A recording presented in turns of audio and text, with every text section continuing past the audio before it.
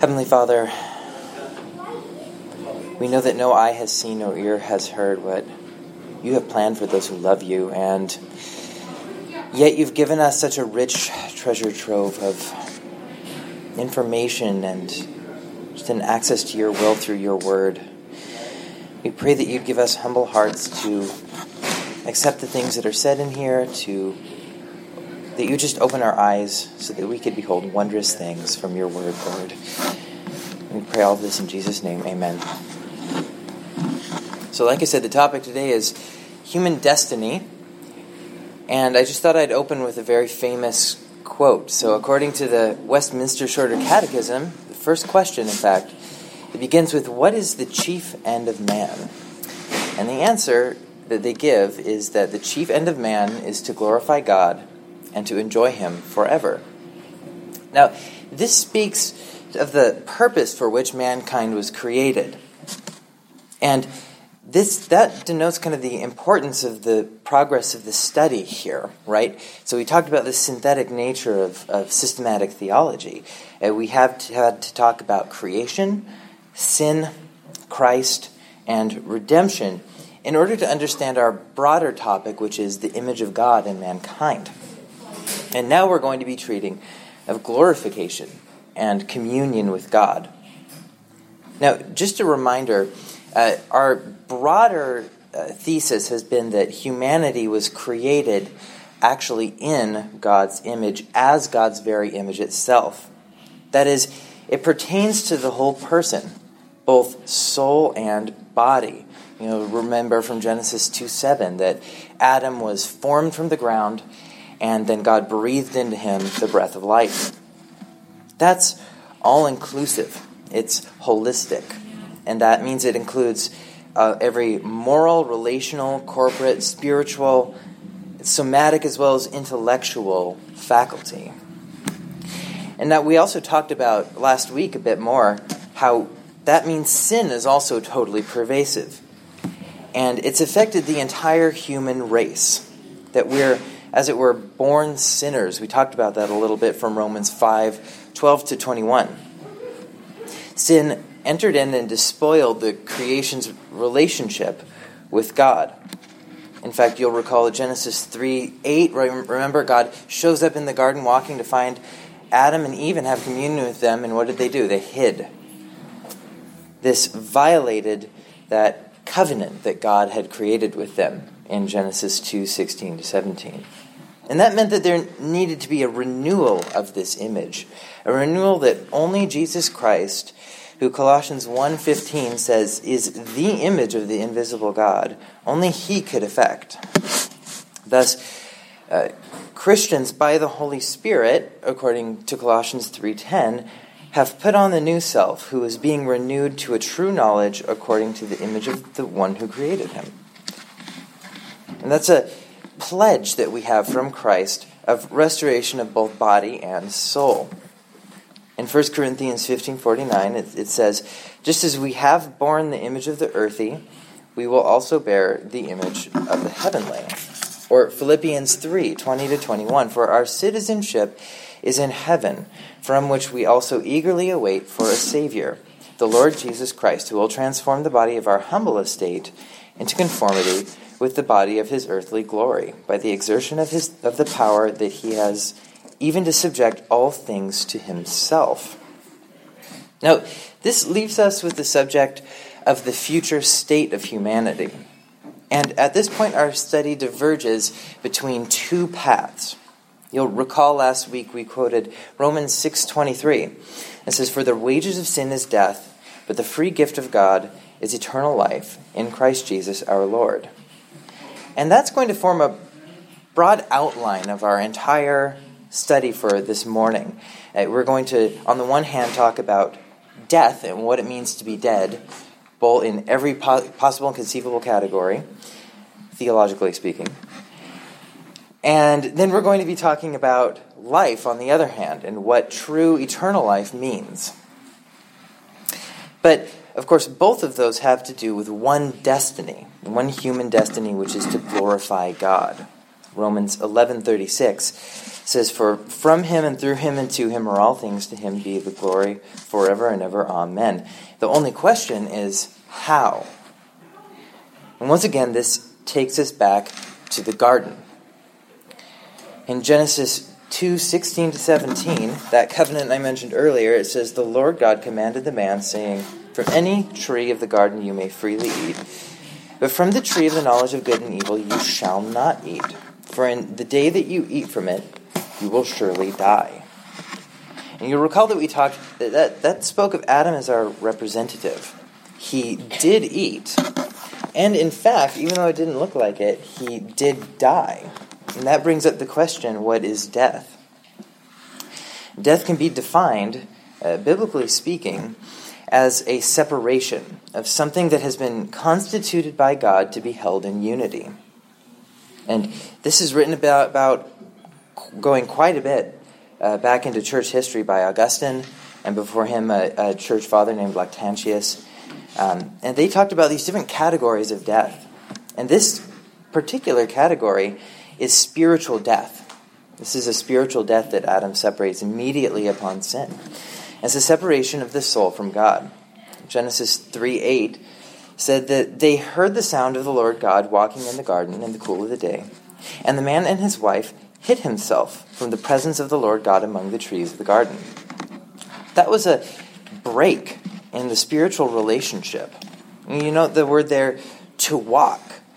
That implies actually more of a presence and a communion with God that was broken when they hid from him. As 1 Corinthians 15:22 says, "In Adam all die." And note that that's not just a spiritual death, but that has also affected a physical death. The curse of Genesis 3:19 says, "By the sweat of your face you will eat bread till you return to the ground, because from it you were taken. For you are dust, and to dust you shall return." Note that of course God should have killed them physically, spiritually, and as we're going to see, eternally at that very moment. Now, this is judicial language here. And he had a legal right as the supreme judge to kill them. However, he also had within the right of the judge what's called a temporal judicial relaxation. He had the right to relax the law to effect a greater purpose. Of course, the law was going to be fulfilled, and this is pointed ahead to by this animal skin sacrifices we see in Genesis 3:21, where God kills the animal to clothe Adam and Eve. And that speaks of the greater purpose that God had in view. A promised provision in the seed of the woman from Genesis that he promised in Genesis 3:15. As Romans 5:12 said, however, death spread to all men because all sinned in Adam's one transgression. And that's demonstrable in that litany of repetition in Genesis 5 that says, "And he died, and he died, and he died," in that genealogy. That speaks of the separation of the body from the soul. And that's most empirically demonstrable fact. All human beings die. Therefore, we're all sinners. By the way, this eminence to the body and the idea that the body itself is a part of the image of God that's affected by sin, affected by death, that's why we give eminence as Christians to the human body after death. Augustine, Calvin, Bavinck, and lately Al Mohler actually have all talked about this. Al Mohler in particular in relation to this idea of the incineration of the body of the king of Thailand. It was a couple weeks ago, to free his soul from his body. And he noted the difference between that worldview and the Christian worldview, noting the peculiarity of the dignity given to the human body after death. It's still in God's image. And that's why Christian tradition has treated the body with a dignity after death. Note also Ecclesiastes 12:7. And it says this, "Then the dust will return to the earth as it was, and the spirit will return to the God who gave it." And that speaks more so of the presence of the soul in the afterlife, either in torture in hell or life in heaven, which we'll talk about. But that brings up the subject of the intermediary state. Luke 16:19-31, as well as some 1 Corinthians 5:1-8, talk about the fact that the soul continues to exist in the afterlife in one of these states or another. In fact, it seems to even bear some sort of body-like form, and that gets back to the idea of the essential nature of the body. You'll recall in Matthew 17:3, as well as depictions of the future in Revelation 6:9-11, that there seem to be humans walking around with some recognizable physical form. We don't exactly know what that's going to look like. It seems to be a kind of temporary provisional body that's been given to us that isn't the same as our bodies here on earth. But after our bodies have been separated from our souls after our death, it seems as though we're going to be able to interact with the environment in some sort of way like this, and that will be, in a way, like the angels and how they're able to take on some sort of corporeal manifestation that's accidental. It's only temporary. Either way, it's unavoidable that we're going to, at some point, face death, physically as well as eternally. In Hebrews 10:21 says, "It is appointed for men to die once, then comes judgment." That brings up that third and final category of death, which is eternal death, or it's also known as the second death, which brings us straight to the great white throne judgment. So turn with me to Revelation 20.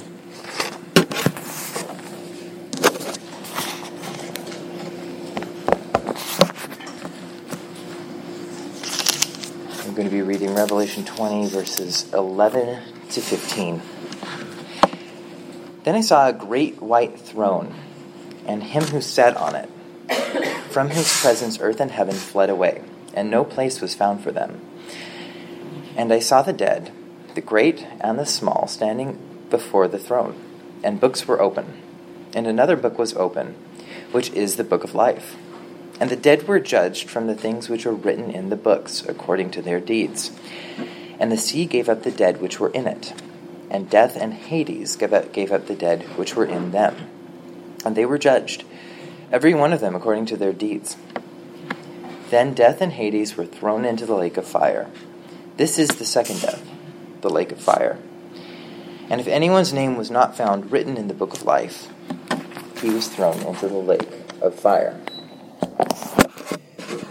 Now, note here in this text, which of course we can't get into in great detail, but it's speaking of the resurrection not only of believers, which is I think what we generally think about, but also non-believers as well, of everyone in humanity as a psychosomatic, a unity made in the image of God. That is, when it talks furthermore about death in this passage, it's talking about the second death as a great separation, not just of the soul from God, but of both body and soul from God forever. 1 Thessalonians 1:9 says, "These will pay the penalty of eternal destruction away from the presence of the Lord and from the glory of his power." And there's a chilling reality here. In the what's called damnation, eternal damnation, separation of body and soul from God, it's speaking of the continuation of the image of God, even in hell. And that's important. Bruce Demarest, who's a famous theologian today, contemporary, he says this: "Hell represents sinners' ultimate separation from the life of God. Hell's ultimate agony is that image bearers should have missed the lofty purpose for which they were created." In fact, it's Francis Turretin who has this chilling quote: "They are said to live forever that they may die forever." It's a living death. And in Romans 9:22, in fact, it says that in this state, in the ultimate state here, within God's destiny and purposes, people are going to be augmented and fitted in their final bodily forms as vessels of wrath prepared for destruction. They're, in a way, glorifying God and receiving wrath, which is a difficult theological truth. And it's, in fact, a terrifying reality, a fully sensible experience, both body and soul. Isaiah 66:24. For their worm will not die, and their fire will not be quenched, and they will be an abhorrence to all mankind. In fact, it was Lactantius who wrote about this, and he says this, quote, because they have committed sins with their bodies, they will again be clothed with flesh, so that they may bear the sin suffering in their bodies. That speaks of a retributive justice, a direct equity between what people have committed in this life as sins and the eternal punishment they're going to be perfectly fitted to receive in all eternity. In fact, it was Augustine who talked about the agony of the soul and the body and this eternal kind of inability to function properly when reunited. It's a disharmony that they can never, ever get back, that they'll always strive for and never make progress. Luke 16:23 says, the rich man in Hades, it says this, in Hades he lifted up his eyes, being in torment, and saw Abraham far away and Lazarus in his bosom. And that speaks of the sight of the blessedness of the saints, the idea that they can actually possibly even see into heaven, see into the glories of heaven that they're missing out on. But they'll have an eternal inability to reach it. That is to say, in summary, this eternal state of the second death, the eternal death, speaks of the fact that we're going to be resurrected in body and soul, those who are damned, and they're going to have the image of God fitted perfectly to receive not communion with God, but his wrath and eternal separation from him forever. Now, that was the first point, speaking of the three states of death: spiritual death, physical death, and then eternal death. And so we're going to turn to the second point, which provides much more of a contrast, which is eternal life in Christ. Eternal life in Christ. And that speaks, by the way, of a quality, not necessarily of duration. John 17:3 says this is eternal life, that they may know you, the only true God, and Jesus Christ, whom you have sent. Or in the words of 1 Corinthians 15:49, which we looked at last week, will be bearing the image of the heavenly. In fact, later on in that passage, it says in verse 52 that in a moment, in the twinkling of an eye at the last trumpet, the trumpet will sound and the dead will be raised imperishable and we will be changed. So there's a quality that's imparted there. That is, in that passage where it speaks of us being changed, and we're going to be changed into conformity with Christ. 1 John 3:2, we will be like him, for we shall see him as he is. Or again, as I quoted earlier, Philippians 3:20-21, for our citizenship is in heaven, from which we also eagerly await for a Savior, the Lord Jesus Christ, who will transform the body of our humble estate into conformity with the body of his glory by the exertion of his power that he has, even to subject all things to himself. So, I think it's helpful sometimes to just stop and ask, why does the Bible focus so much on the physical resurrected body of Christ? And according to Luke 22:39, he's speaking to the disciples. He says, see my hands and feet, that it is I myself. Touch me and see. For a spirit does not have flesh and bones, as you see that I have. That is to say, he's saying there that it's the very same body that he died in. And Calvin speaks of Christ's resurrection as the pledge of our coming resurrection. In this mirror, the living image of resurrection is visible to us. That is to say, when we see Jesus Christ, when he's walking around with his body and he's saying, I have those piercings through my body, that's a vouchsafe for the very bodies that you're going to have in resurrection, and that you can have confidence that, as Job says, that I will see God with my eyes and not another. Job 19:27. You These are newly resurrected bodies. They're pure without corruption of sin. That's why the passage we read earlier refers to them as heavenly or spiritual. And here I have to commend the work of Francis Turretin, who I quoted earlier, who just has this beautifully beatific vision of the heavenly state. And I appreciate with him, he's very biblical in his approach as well.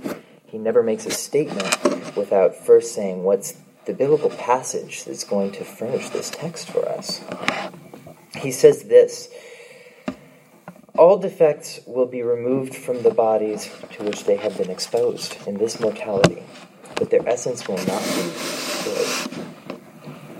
That is to say, there's a renewed image of God, a platform for communication with God immediately in his presence forever. And in fact, that speaks furthermore to the idea that there is a spiritual sight that we'll have of God, that somehow we'll be transformed and have an imparted ability to directly see God. Revelation 21, 22 to 23. I saw no temple in it, that's the new heavens and new earth, for the Lord God the Almighty and the Lamb are its temple, and the city has no need of the sun or moon to shine on it, for the glory of God has illuminated it, and the lamp is the Lamb. That's a stunning passage.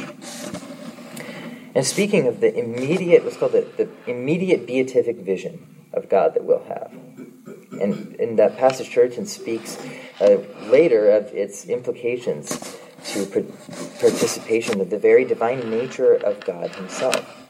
Writing this: from this will afterwards flow a perfect likeness of the saints to God, the fulfillment of their desires and of their perfect happiness to which it tends, and in which is consummated.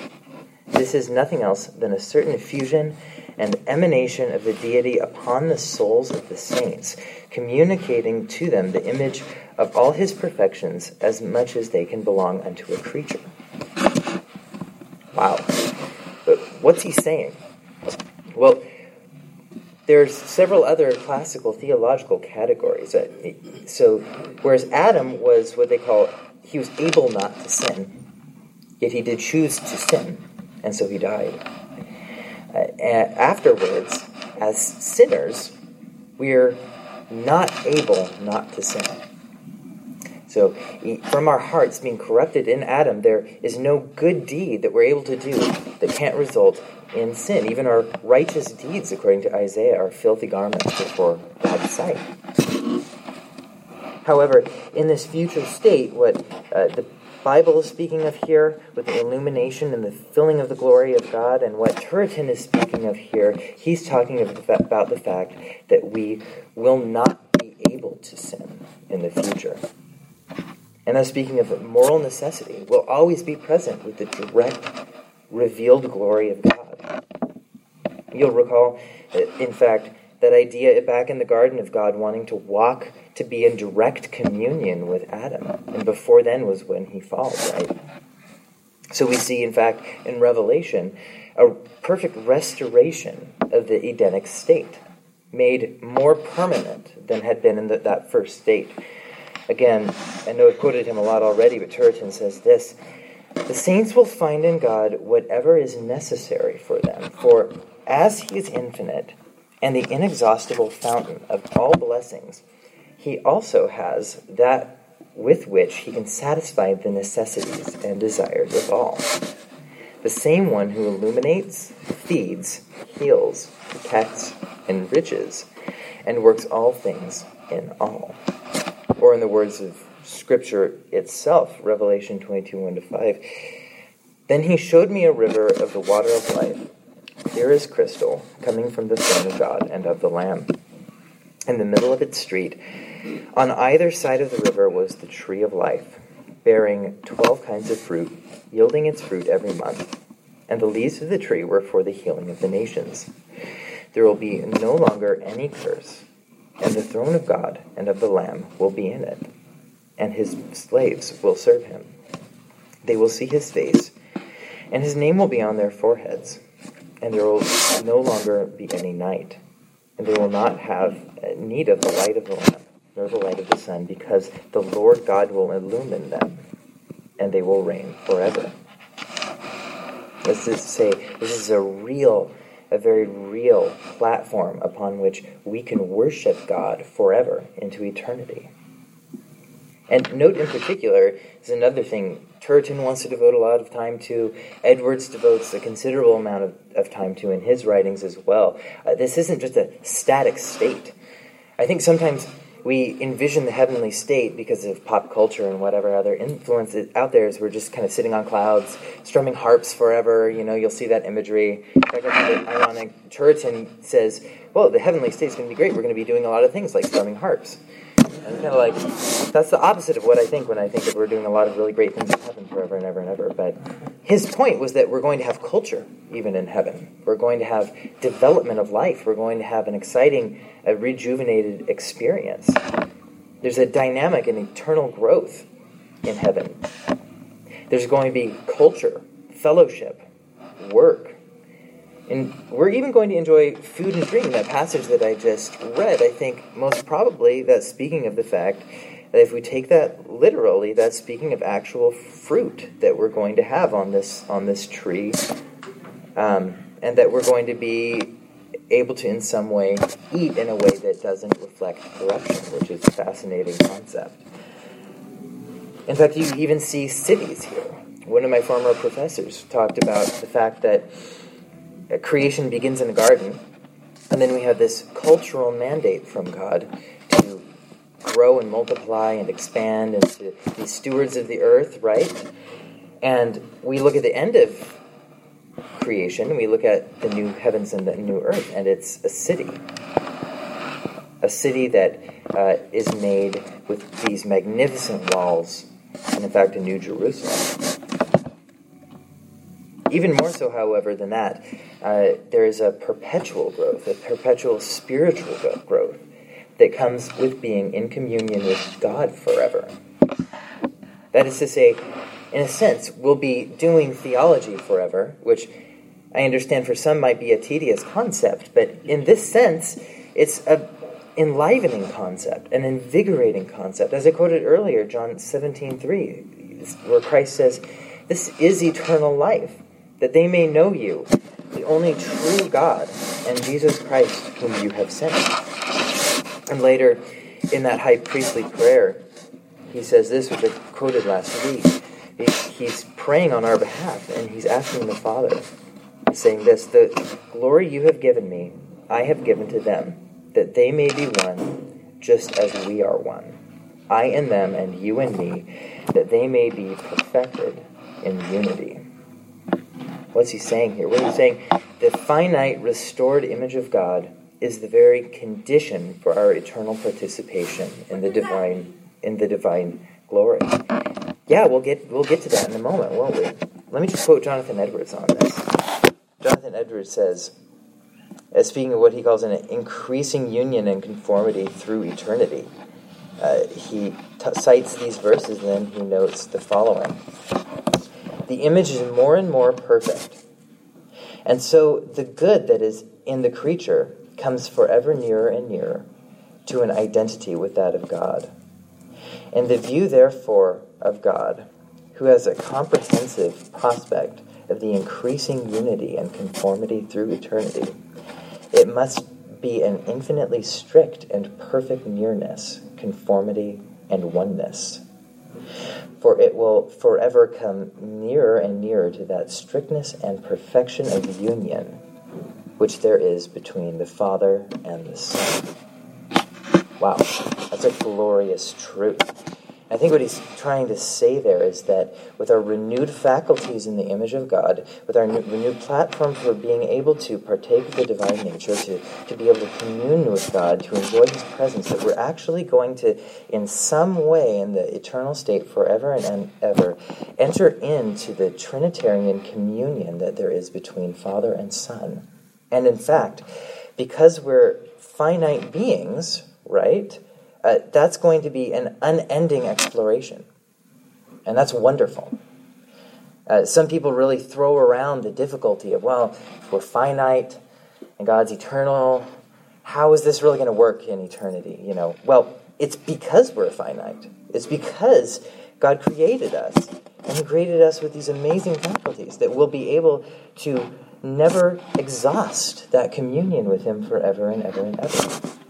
There's an unending growth, that is, in nearness to and resemblance of God that will never be reached. And praise God for that. As Paul writes in Romans 9:23, will truly be vessels of mercy which he prepared beforehand for glory. Or in the words of Ephesians 1:6, we'll be able to praise, quote, to the praise of the glory of his grace for all eternity. So it's that realm of grace, that realm of participation in the Lord that constitutes eternal life. And it's, as I said, it's a quality. It's not something that is just duration, but it's because of who we will be remade into the image of God that enables us to partake in that heavenly glory forever and ever as his creatures. Now, I thought I'd give some points of application. I've been doing that at the end of these sessions. And I think the most direct one is to simply praise God, right? This is a glorious truth. And it's humbling to realize that even though we were dead in our trespasses and sins, that he, in his grace, decided to make us partakers of that grace through Jesus Christ. And that's something that we can do now, in fact. We can actually enter into the same praise that we'll have in the eternal state when we praise God and we thank him and we live thankful and holy lives before him. And in fact, that brings us to a second point that Peter will actually bring up in 2 Peter 3:11, where he says, "What sort of people ought you to be in holiness of conduct and godliness?" And he's speaking there in light of the future state, in the light of eschatology. And he's saying that considering we have that weight before us of Christ's imminence and his return and his coming back, and we have all eternity before us, that should impress upon us the need to want to be holy, to want to be like him, to want to conduct ourselves in resemblance of him. And a third point that I would like to bring is that this has a very direct call to repentance. I wasn't simply giving all that talk about what death means just for the sake of being morbid. That there really is a very valuable ability that we have to call people to repentance. As this text here in Revelation 22 says, right? It ends with that call. The Spirit and the bride say, "Come." There's an open invitation to partake in God's glory forever and ever, to repent and to place your hope and faith in Jesus Christ alone. For in him alone comes the knowledge of God and eternal life. So let me close in prayer and then we'll have some questions and answers. Heavenly Father, again, this is a difficult subject to entreat upon. This is the very threshold of your glory that we're talking about. This is the eternal state, and we know that we're limited and we'll never be able to on earth because of our limitations, both sinful and created as we are now. We'll never be able to fully comprehend that, but we're thankful, Lord, that you've enabled through your grace that we can contemplate that forever and ever, and that we'll be freed and liberated in our hearts and minds to be able to explore you, Lord. Humble us before you. Give us renewed vigor so that we can live lives that resemble this amazing truth, this amazing calling that you've given us in Jesus Christ. We take this in his name. I'm sure you don't have any questions at all about the eternal state or what any of that meant. I know that it was a lot. Go ahead, and if you just have any questions, shoot a hand up. Tyler, I see you. Why don't you go ahead? You can have some questions first. What were you talking about? Yeah, so we were talking about the ability that we will have as creatures to be able to participate in God's glory, to be able to love him. What is that supposed to mean? Right, so God is a perfect creature, right? And he's able to it's hard for us to talk to him. It's hard for us to be in communion with him, to love him rightly. Everyone makes mistakes. Everyone makes a mistake. Right, only God makes mistakes. And so, or only we make mistakes, sorry. Only God doesn't make mistakes. That's what we call bad theology, by the way. But right, so only we make mistakes. But what we're talking about here is that God has created us so that in someday we can love him better and we won't make mistakes. And that's a wonderful, wonderful truth that he's promised us in his word.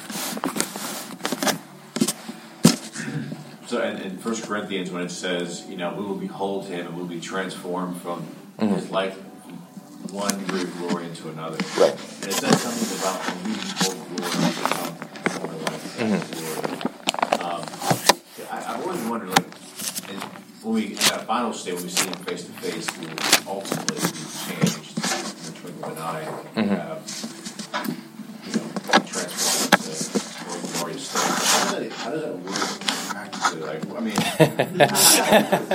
Yeah. When we see something, we become like it. I've always wondered, how does that... So, underlying that passage, there's several things going on there. It's probably speaking not just of a physical sight. It's a spiritual beholding that we'll have. And there's the idea that God's glory is so effectual. In fact, and it's talked about in 1 Corinthians 3. You kind of see it a little bit there. If any man builds on the foundation, gold, silver, precious stone, wood, hay, straw, each man's work will become evident. The day will show itself, because it will be revealed with fire. The fire will test the quality of each man's work. If each man's work which he has built on it remains, he will receive a reward. If any man's work is burned up, he will suffer loss, but he himself will be saved, so as through fire. And talked about the dwelling of God in people's bodies through the Holy Spirit. So it's almost the idea that God's glory is so powerful and effectual that when it shows up and you see it immediately, everything that isn't pure and holy before him is purged away. It's done away from his presence. And all that remains is anything that's in likeness with himself. And it's so theologians throw around exactly how this works. They'll get into kind of the really detailed metaphysics of it. And I would encourage you go ahead and try and find a copy of Turretin. I think he's more biblical about it, and he talks about it in depth, in a very scholastic form. But he gets really into the details of it if you want to really search out kind of what does that mean? I think he's written quite a bit about it that I found somewhat helpful. But, yeah.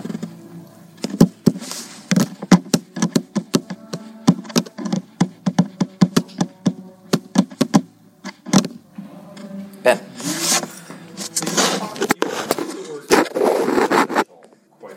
Yeah. I could be. Explain. Okay. Yeah. You've talked about us being essentially this psychosomatic union. Yes. Right? Suppose the question is something about how do we end up the same beings after the resurrection as before death? Yeah. Because it seems like we spend at least some time in the intermediate state not being the same psychosomatic union. Right. Mm-hmm. Oh, I thought you were going to bring up the cannibal question. No, There's something I wanted to call the cannibal question. The cannibal question's nice. That's a good one. So there is the idea that there's some sort of, and again, I'll refer you to John Cooper. He's written a bit about the intermediate state and the idea of the holistic psychosomatic unity. And he has a whole section on the intermediate state that he finds fascinating. And he's the one that throws around that God's going to give us a provisional body. But he ends the discussion by saying, there's something about this state that I am not sure exactly how this works.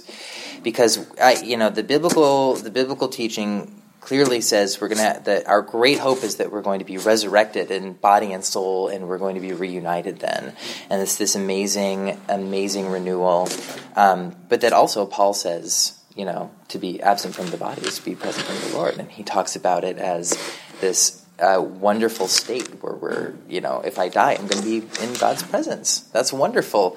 But then you might reply to Paul, but we don't have our bodies, so how can we be experiencing any of that? So I guess I'm kind of punting on that one, aren't I? Because the answer is there's something about that glorified state that we don't quite know yet, but we do seem to have a kind of some sort of provisional body. I guess that's what I'll say, so that we can at least interact in some way. Right. Yeah. So I guess what I'm talking about, if I am. Mm-hmm. If what I am is this particular psychosomatic being, then I am not. The psychosomatic being is formed by my soul in a different body. Yeah. Yeah. But if I'm just my soul, the body seems a whole lot less important. Yeah. I mean, that's something that you'd have to, I guess, you'll just have to ask God when you get to the eternal state, how he works that out. Because the idea is that you're in communion with God and you're held by his power somehow. Right. And that's the only way that I have to answer that question. Yeah. Sorry, Ben. I know that's not intellectually satisfying, but it's what we've got. Yeah. I'll be honest about it. Yeah. Yes, in the back. I have a general question. We pray oftentimes so that we can be closer to God, to be under His direction, and to basically, I guess, to be in a familiar place with God. But I also hear people say that they pray so the gospel will be in them. Is there a difference, and is there danger to pray for one to be closer to God versus to have God to be part of you? Yeah. I mean, I think underlying that, if I'm understanding you correctly, is the understanding when we pray, we're not necessarily calling God down from heaven.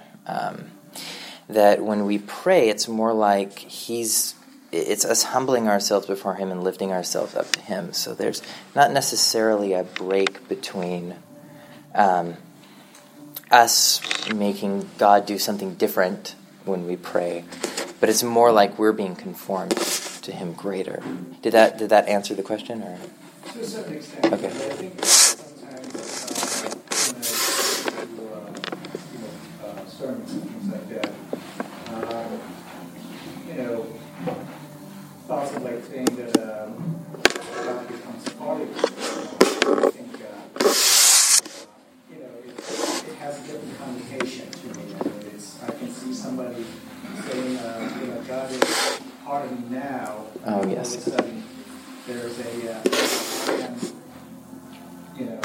I'm inspired. I'm part of God now, and which you're a servant of God, not part of God. Right. Yeah.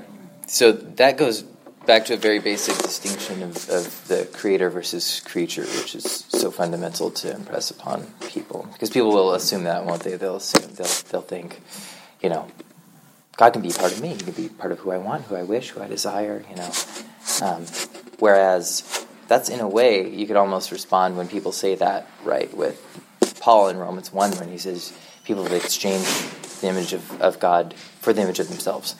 And in that way, they're almost kind of putting themselves in the place of God when they're saying something like that. Whereas we're able to actually give a pretty good rebuff to that and say, well, the goal of eternal life and blessedness is actually humble submission before Him and loving Him in who we are without ourselves becoming God, or not becoming God.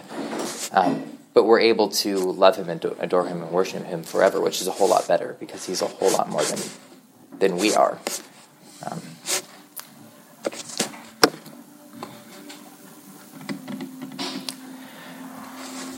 Well, it's 9:45, so I think it's a good time to dismiss and matriculate upstairs. Thank you so much for coming out to the Sunday school.